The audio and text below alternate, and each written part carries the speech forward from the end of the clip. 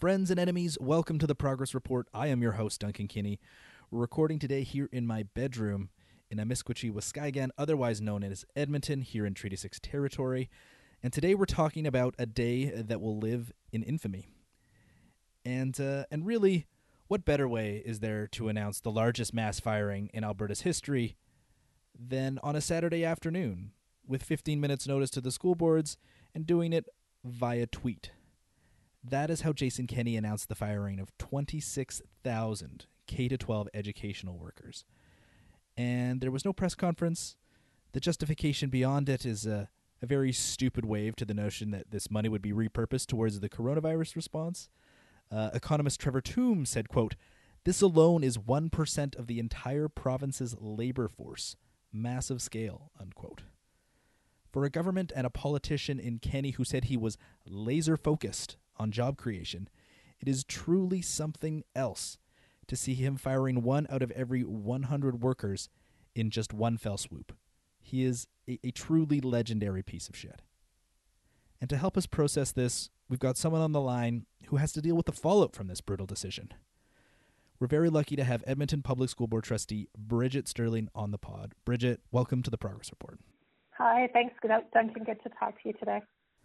Yes, thanks so much for coming on short notice. I know you're still in the midst of dealing with all this, but before even that, are you staying healthy? You're self-isolating? Yeah, I think like a lot of people, I'm in a higher risk category, so I'm spending a lot of time hanging out at my house with my dog. My dog is living her best life right now. But yeah, we're doing okay. We're staying healthy. The doggos are definitely getting a lot more daytime attention than I think they are usually accustomed to, which, you know, good for them. At least there's one upside to all this.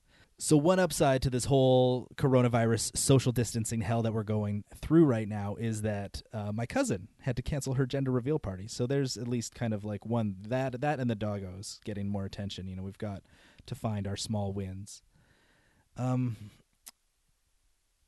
So where do you want to start? Like, what's the damage here? You're the second largest public school board in the province, right?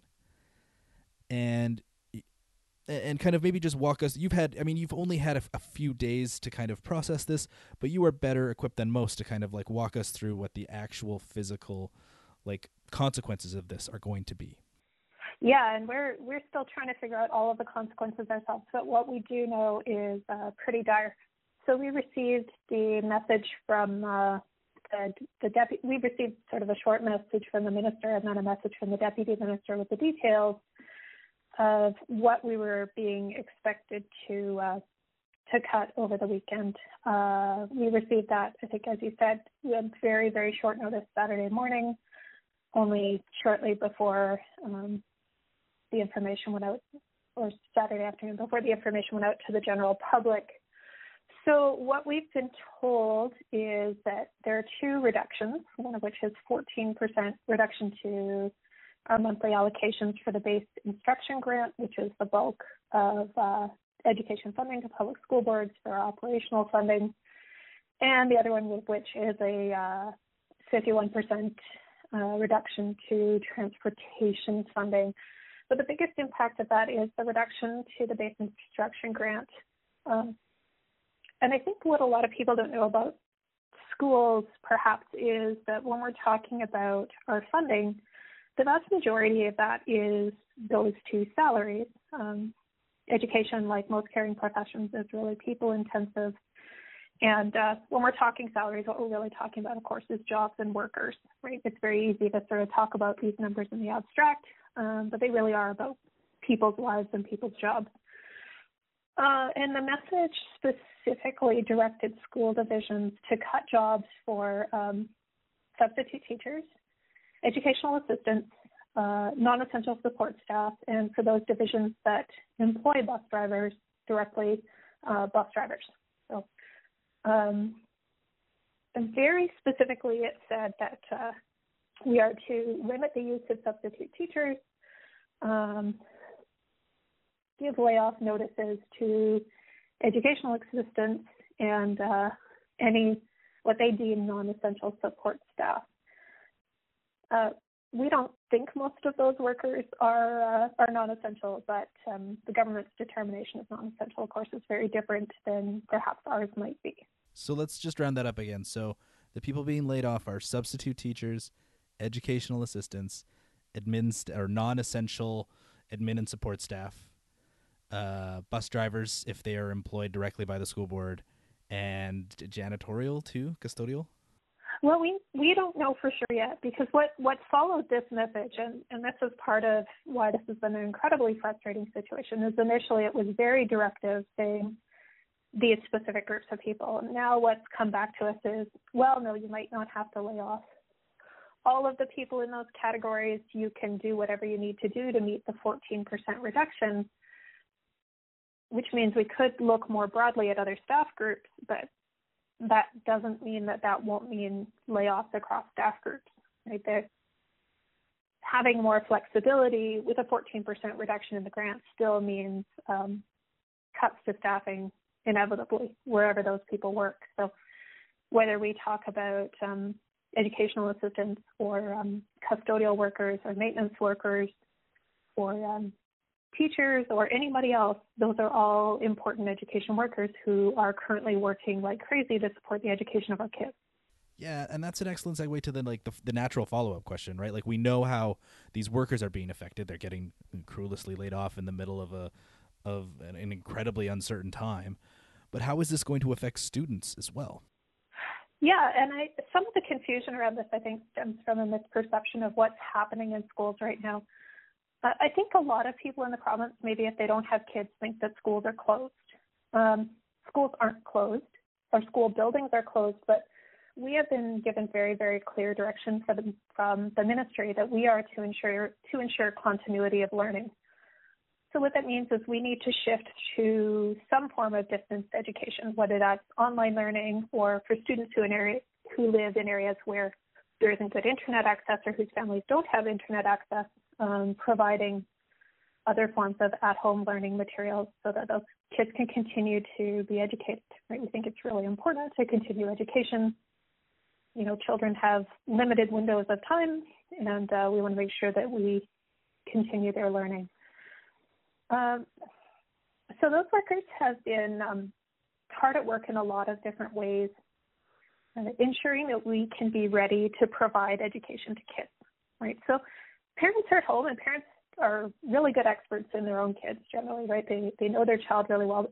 Parents are not trained as teachers, and they're also not trained necessarily if they're parents of children with disabilities or things like that, on how to modify classroom materials to support the learning needs of a child. Families may not have technology in their home, and so they may need some help getting access to technology or access to the internet, a whole bunch of different things, right? So all of these folks have been continuing to provide support to kids as we've been transitioning into this new learning environment. Online learning isn't free. It's not necessarily more simple or more easy to provide, particularly when we're talking about children. That's a very different context than it is for adult learners. Yeah, are you saying it's like harder to wrangle like 9-year-olds on a Zoom call than it is a bunch of like adults? Yeah, I mean, I'm not going to lie. A lot of 9-year-olds are pretty adept at technology, but keeping kids engaged and figuring out how to teach online is actually pretty complicated, especially with younger grades. With our younger kids, a lot of our learning is activity-based and play-based instruction for the very early years. That's our kinders and grade ones. We do a lot of that kind of stuff. It's one thing to give kids assigned reading. It's another thing to try to do a classroom science project over Zoom or that kind of stuff, right? So we're trying to figure out how do we adapt all of these things teachers do to distance delivery is actually quite complex.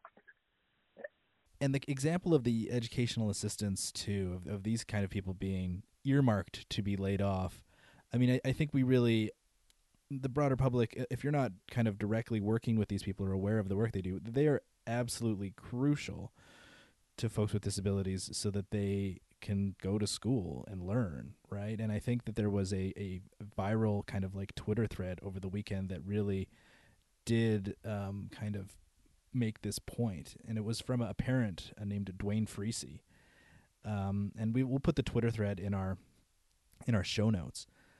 But it starts out like this. It says, "Dear Minister Adriana LaGrange, this is our 7-year-old nonverbal daughter interacting with her educational assistant last week from home.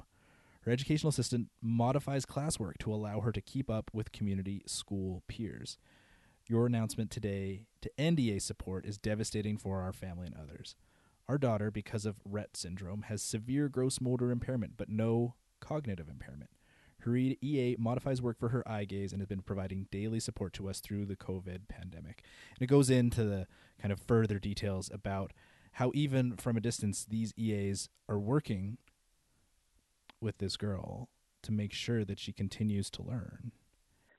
Yeah, for sure. And that's one very excellent example of how the EA is supporting both the child in their learning and the teacher in the provision of learning, right? That they are a really key part of that child's whole educational team to ensure that child gets the same fair access and equitable access to education as another child. When we think about other kids, you think about a child with autism. For a lot of autistic children, stability and security in their environment is really important. And this disruption already to going to school and learning, and then maybe being at home has already been a huge adjustment for a lot of children.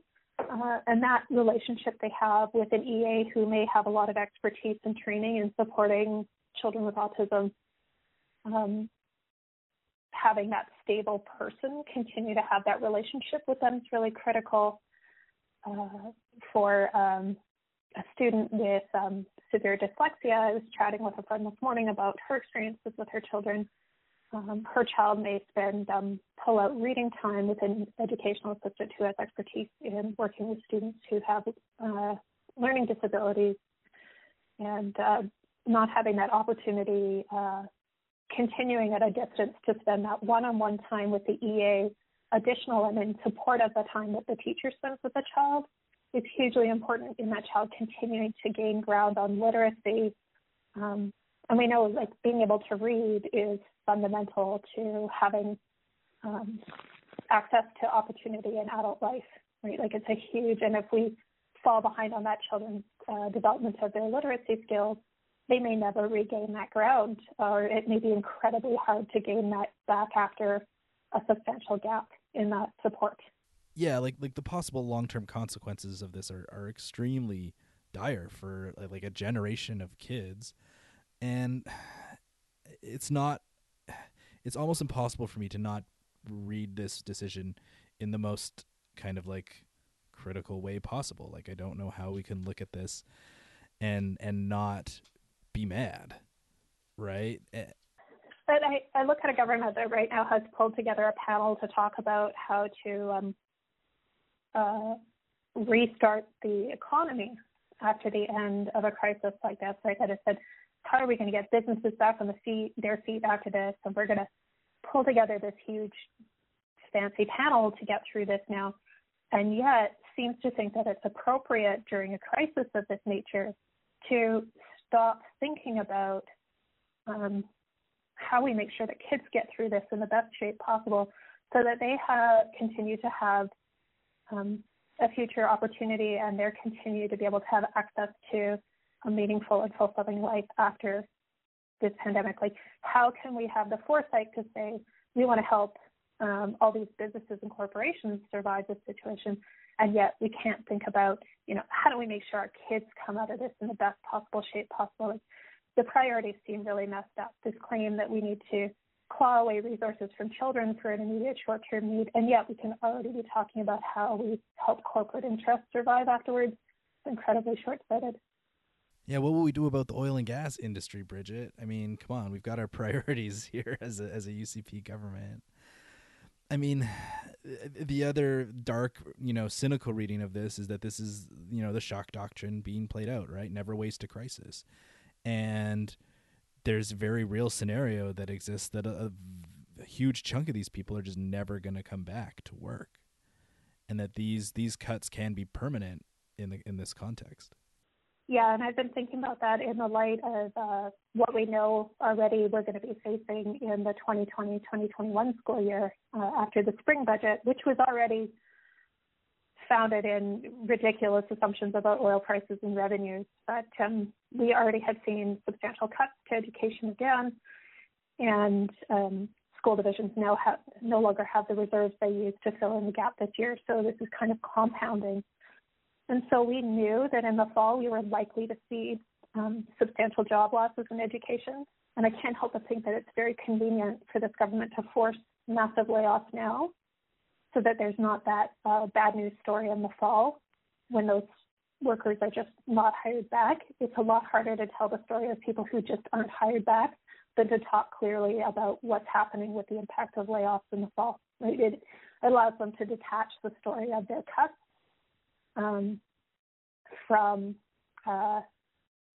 the layoffs, right? So they can say, oh, no, that was the pandemic layoff. That's nothing to do with our cuts.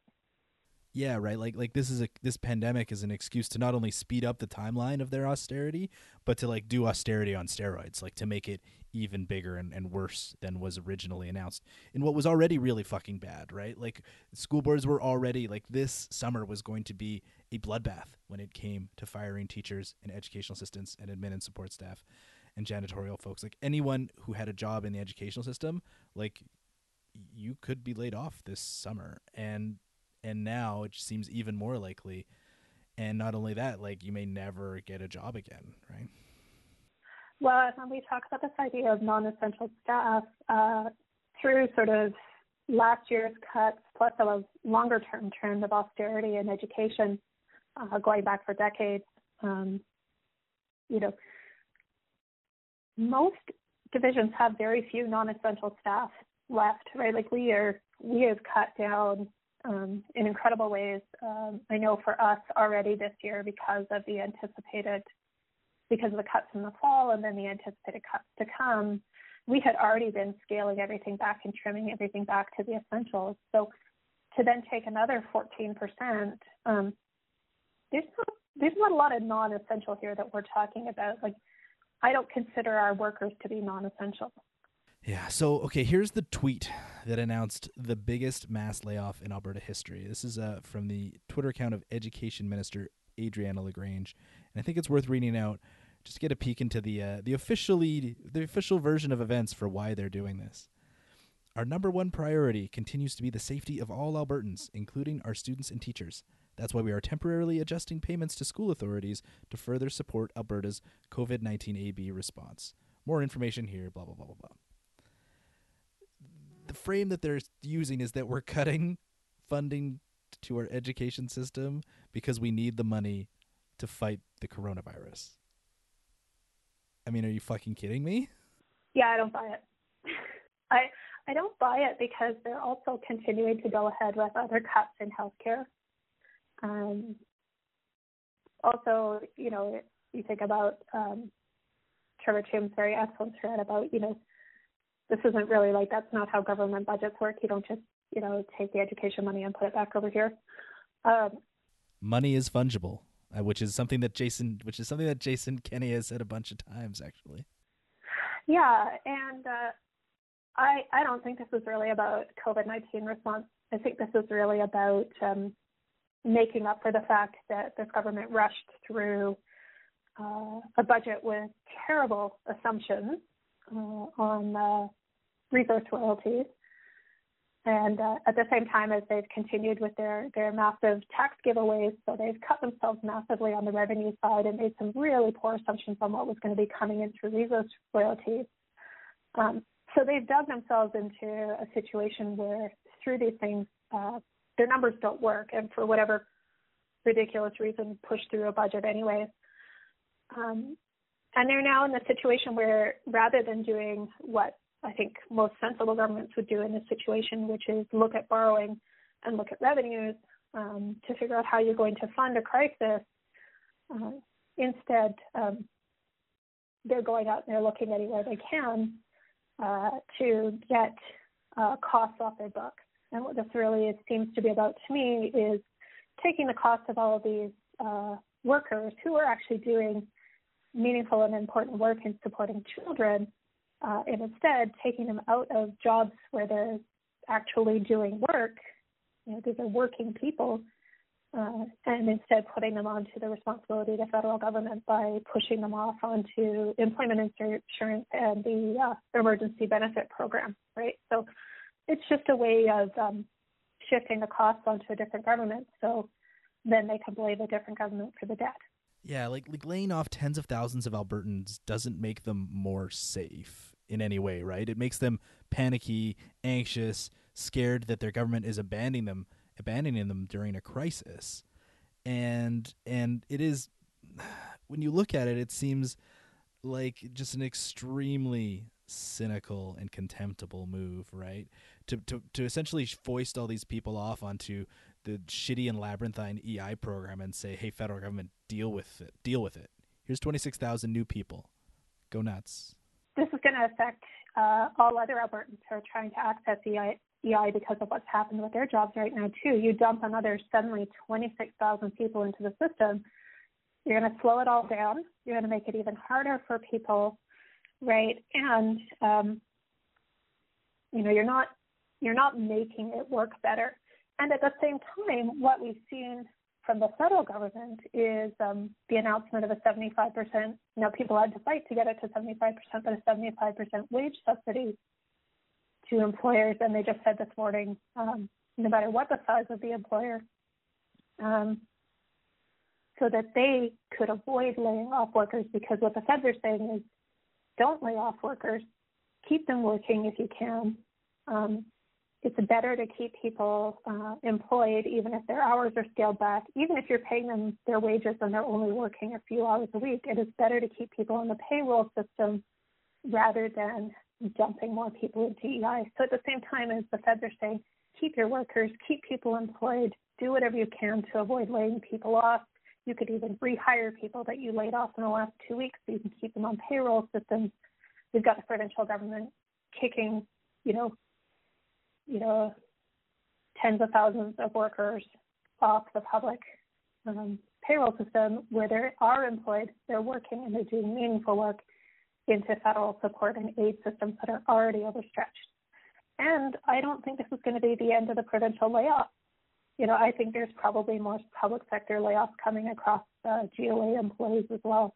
Yeah, and I think it's worth pointing out this is all being done despite Education Minister Adriana LaGrange saying on March 15th, like literally just 2 weeks ago, that school boards would receive their full funding for the school year. I will work with school authorities throughout this process, and school authorities will receive their full allotment of funding for the 2019-2020 school year. Okay, so I got to bring it up. And, the fact that this promise was broken so fast, and the fact that this government seems to be reacting to bad news in shittier ways, is this the proverbial dead cat on the table to distract us from Health Minister Tyler Shandro making an embarrassment of himself and yelling at a doctor and having that become blowing up to be a province-wide news story? I've heard some speculation on this, and it may be that the choice of timing on it, on when to announce it, was sort of a dead cat scenario, but I actually think this was planned earlier. I think this may have been in the works since the school closure decision was made, to have these workers continue working to sort of get through the initial transition period and then to force layoffs. So I've heard the speculation about the dead cat scenario, and I think the announcement timing may very accurately be that, but I'm not sure that this decision wasn't made sooner than this, and the announcement was just held until the weekend because it was, was made on this weekend because it was convenient timing to announce something of that nature. I think it might have originally been planned to have been announced alongside other layoffs across the public sector. I mean, I have an extremely low opinion of our government, so, nothing surprises me. I mean, it would be surely an incredible fucking thing if they laid off 26,000 people purely for news cycle bullshit. It's possible. But, yeah, maybe the announcement was affected by the news of our health minister doing some driveway canvassing of his neighborhood doctor. Yeah, well, and the other piece of that commitment that was made a couple of weeks ago is, whether or not we should have, I don't know, but we believed the minister's promises on that, and so when school divisions started developing their plans on how to deliver education to children, we made those plans believing that we would have our educational assistants and office administrators and bus drivers and for divisions that do directly employ bus drivers. Edmonton Public doesn't, but other divisions do. Custodial workers, all of these people to help support that work, right? So our schools still continue to need to be cleaned. We do still have some workers working on site, and also in light of a pandemic, you need to do a deep cleaning. But our other workers are a big part of this. So EAs are an important part of how we've determined how to deliver education at a distance. But so are office administrators who have been working hard to do things like contact families who they think may not have, or to find out whether they have access to appropriate technology. And for those who don't, to find, Chromebooks or other technology to figure out ways for them to get internet access, all of these things. In the city, some of those office workers, and then in rural areas, some of the bus drivers and other workers have been doing things like ensuring that families who depended on nutrition programs were still able to get access to food, right? We saw in Medicine Hat, I think, the bus drivers who work for the school division working with the local food bank to help families get access to food. They're also helping deliver educational materials because while in the city, even if a family doesn't have a home internet, there may be other places they can go to access it. In rural Alberta, there are parts of rural Alberta where there's just no internet access. Doesn't matter how much money you have, there's just no local internet access, or it's unreliable, and so they're delivering educational materials, right? So it's not just that we sort of were mad because we're losing funding. The problem is that we have made our plans on how to keep delivering education to kids based on expecting that we have a team of people to deliver it with, and now suddenly we're going to be missing huge chunks of those teams. No, it's a betrayal. It's an utter betrayal of families, of workers, of students. They went back on their word 2 weeks after making it, and the effects, I think, are going to roil through this province for years to come. And I think, like, the scale of this, I think, it is hard to believe. Like, when you look at the biggest layoffs in Canadian history, there is really only one in the kind of short time that I did the research for this that really seems to be higher, and that is the collapse in cod stocks in Newfoundland and Labrador in the early 90s, and the federal government announced their immediate moratorium on cod fishing. That threw out about 38,000 people out of work. That's the only mass layoff I can find that is larger than this one.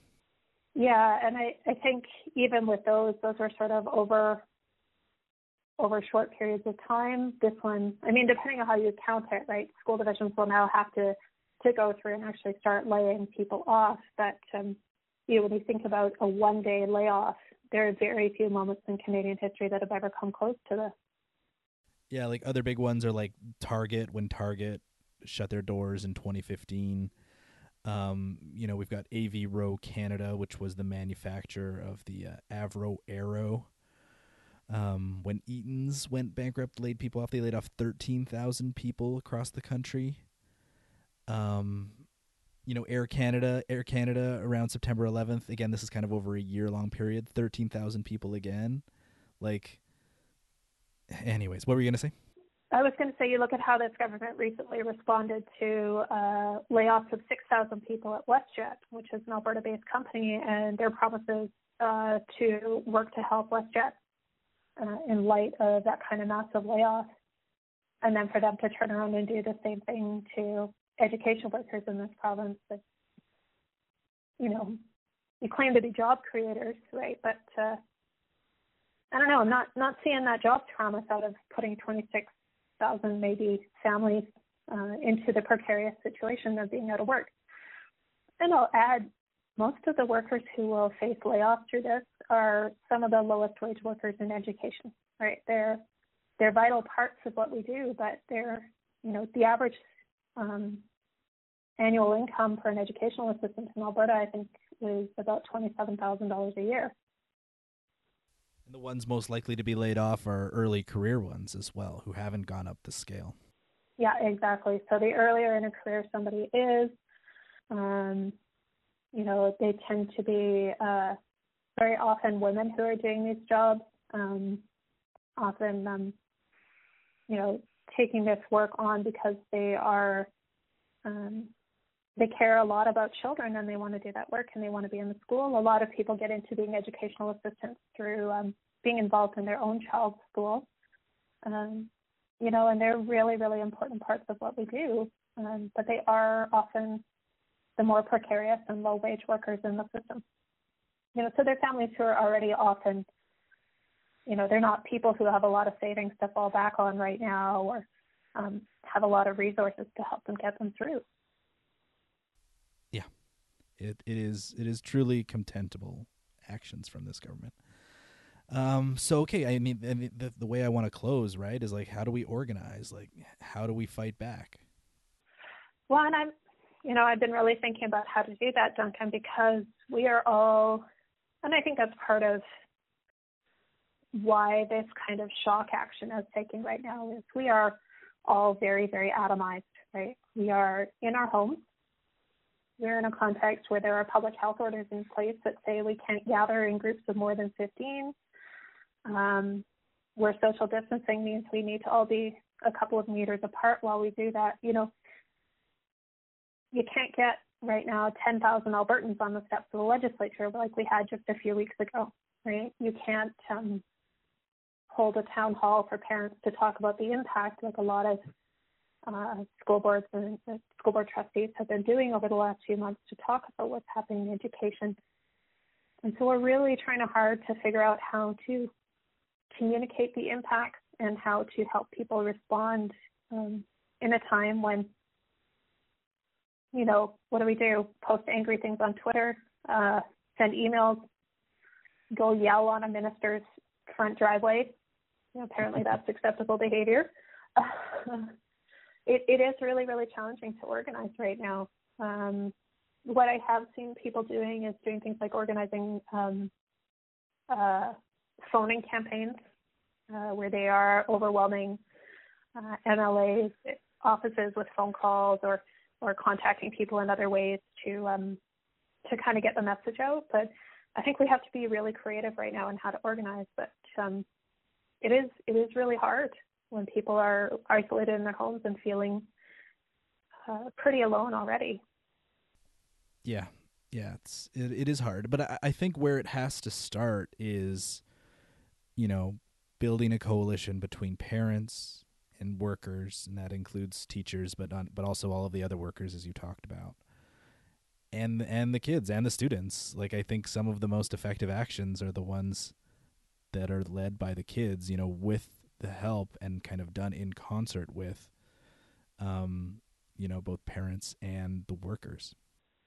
Yeah, and we have these kind of broad organizations and coalitional groups out there, right? We have, the labor unions, and what I really, really, really hope is that the ATA takes clear and decisive action in support of other education workers, because they're, ATA members may be a bit less at risk in these layoffs to some extent, although substitute teachers will certainly be impacted. But I hope that labor organizations are going to work in solidarity with each other, but also reach out to other groups, right? There are parents and community groups out there who are really, really powerful in the way they organize. I think about Inclusion Alberta's leadership on the fight against seclusion rooms.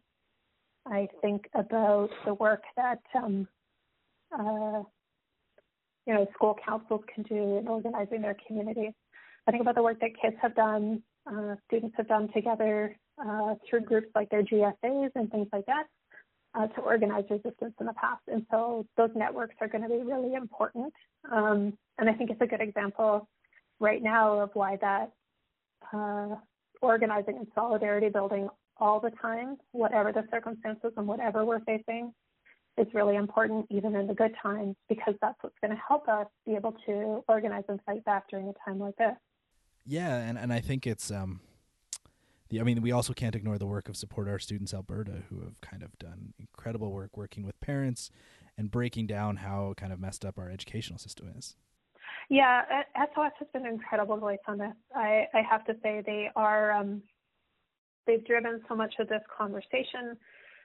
They've really been trying to call people's attention to austerity in education and in what's coming. And actually, I was having a conversation with someone from SOS recently, and I was talking about how, this government is going to use this time of change to try to shock the system, right? To sort of bring in these sort of neoliberal policies, this extreme austerity. We know that that's part of kind of the playbook. But what does it look like if we also take advantage of the moment of change that's happening here, right? So if, these sort of destructive forces have historically learned to take advantage of moments of crisis and moments of transition, what does it look like if we come out of this ready to fight and do the same, right? Like, what does it mean if we use this time and opportunity and space to demand something better?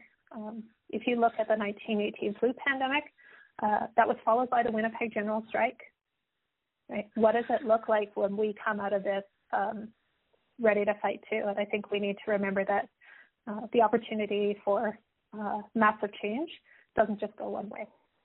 Yeah, never waste a crisis, right? And I think we do need to remind ourselves that austerity is a feature and not a bug of capitalism, right? It is a constant reality that our capitalist society is going to kind of cut back public services as much as they can get away with.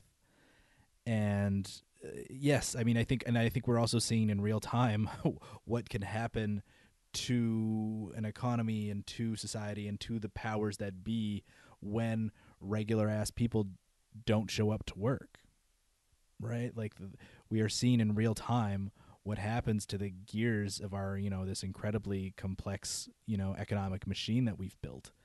That,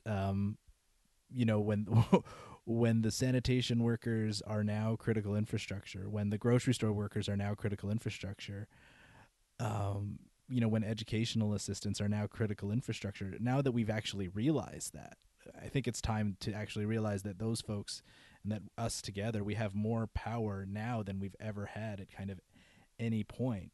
And it is incumbent upon us to realize that we have that power and to flex it and to exercise it.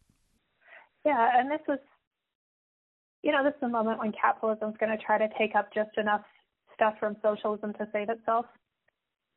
It's going to take up just enough of these kinds of policies to get through the crisis, and then they're going to try to take these things away from us again, right? And we have to demand that these things stay in place, right? Why don't we have a system that supports all workers who lose their employment all the time, right?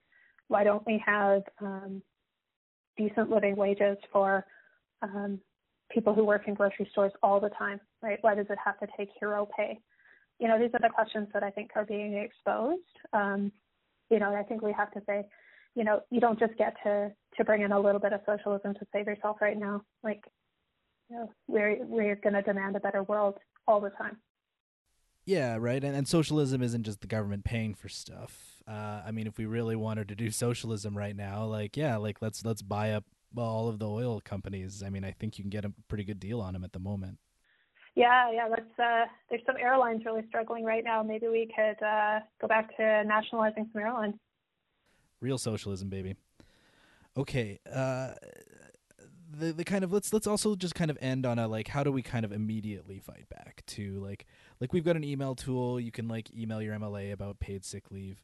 I saw a suggestion from Dwayne Freese, the father we spoke about earlier in the interview, talking about how if you're a family, working with an EA this week, photograph your sessions and explain to the public what it is that your EA did and does, and kind of just for people to really understand what it is that these are, as you said, critical workers, essential services. I think it's, if you are one of those workers, I want to hear your story. I want to know what it is that you're doing and how important it is to keep our education system working. Yeah, and I think definitely put that stuff up on social media, because that's one of the really important ways that people are staying connected right now. Also, tell your friends, your family, and your neighbors, right? I always remind parents when we're talking about organizing that grandparents are powerful, right? Aunties and uncles are powerful. The family members and friends of education workers are powerful voices, right? We need to remember to continue not only to use social media, but also to reach out through our phone calls and, conversations from the end of the driveway while we're waving goodbye after we drop off the groceries to grandma, or whatever we're doing, to really help people understand that education hasn't stopped in Alberta, that education workers still matter in Alberta, that they are part of how we will survive this thing. I think also emails are awesome. Phone calls are even better.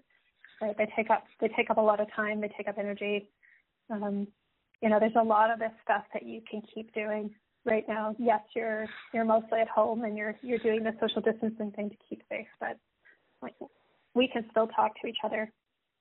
This whole idea of being apart but being together is really, really powerful right now. Absolutely. Bridget, thanks so much for coming on. I think that's where we're gonna leave it.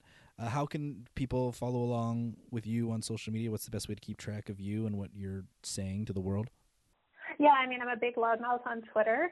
I'm at Bridget Stirling on Twitter. I'm sure you can drop that into the show notes too. So I'm trying to raise attention and information there. I have a public page as a trustee on Facebook as well. And then, we're trying to also communicate to our families in Edmonton Public Schools. So they should be watching for some messages coming out from the full board this week, not just from the chair, but from the board as a whole, talking about the situation while we continue to be having conversations with our families. But yeah, Twitter's probably my most loudmouth place. Oh yeah, my Twitter time has gone way up, much to my detriment, and my screen time too. I think there should be an option to just get rid of the screen time update you get on your iPhone every week. Oh yeah, no, that's really depressing right now. Don't look at that. Yeah.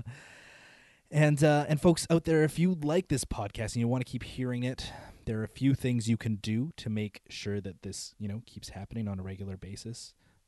The easiest, best thing for you to do is that if you like this podcast and you want more people to listen to it, share it. However you share it, whether it's, you're on our page, you're going to our page, you're sharing the URL, whether you're just in your iPhone or whatever it is, your podcast app, and directly sharing this podcast with a friend, whether you're posting about it, talking about it, word of mouth is really the strongest and best way to help us out. Another really kind of easy, granular thing you can do for us is leave a review. If you leave a review, not just a star review, but also a few sentences about why you think we are good and useful and people should listen to us, that also really helps as well. And finally, the other thing that you can do that really also helps us out is you can support us financially. If you're able to, a small monthly donation, $5, $10 a month, really does help us out and really does provide social proof to the rest of the folks out there that we are doing important independent media work. Because at the end of the day, this is a pretty small independent media project. Also, if you have any notes, thoughts, comments, things you think I need to hear about, either related to this podcast or anything else, you can reach me on Twitter at Duncan Kenney, and you can reach me by email at duncank@progressalberta.ca. Thanks so much to Cosmic Family Communist for the amazing theme. Thanks so much to Bridget Stirling for coming on the show. And thank you for listening. Goodbye. Did you know that Progress Alberta is part of a national community of leftist podcasts on the Ricochet Podcast Network? You can find the Alberta Advantage, 49th Parallel, Kino Lefter, Well Reds, The Progress Report, Les Ficelles, Out of Left Field, and Unpacking the News, as well as a bunch of other awesome podcasts at Ricochet Media or wherever you download your podcasts.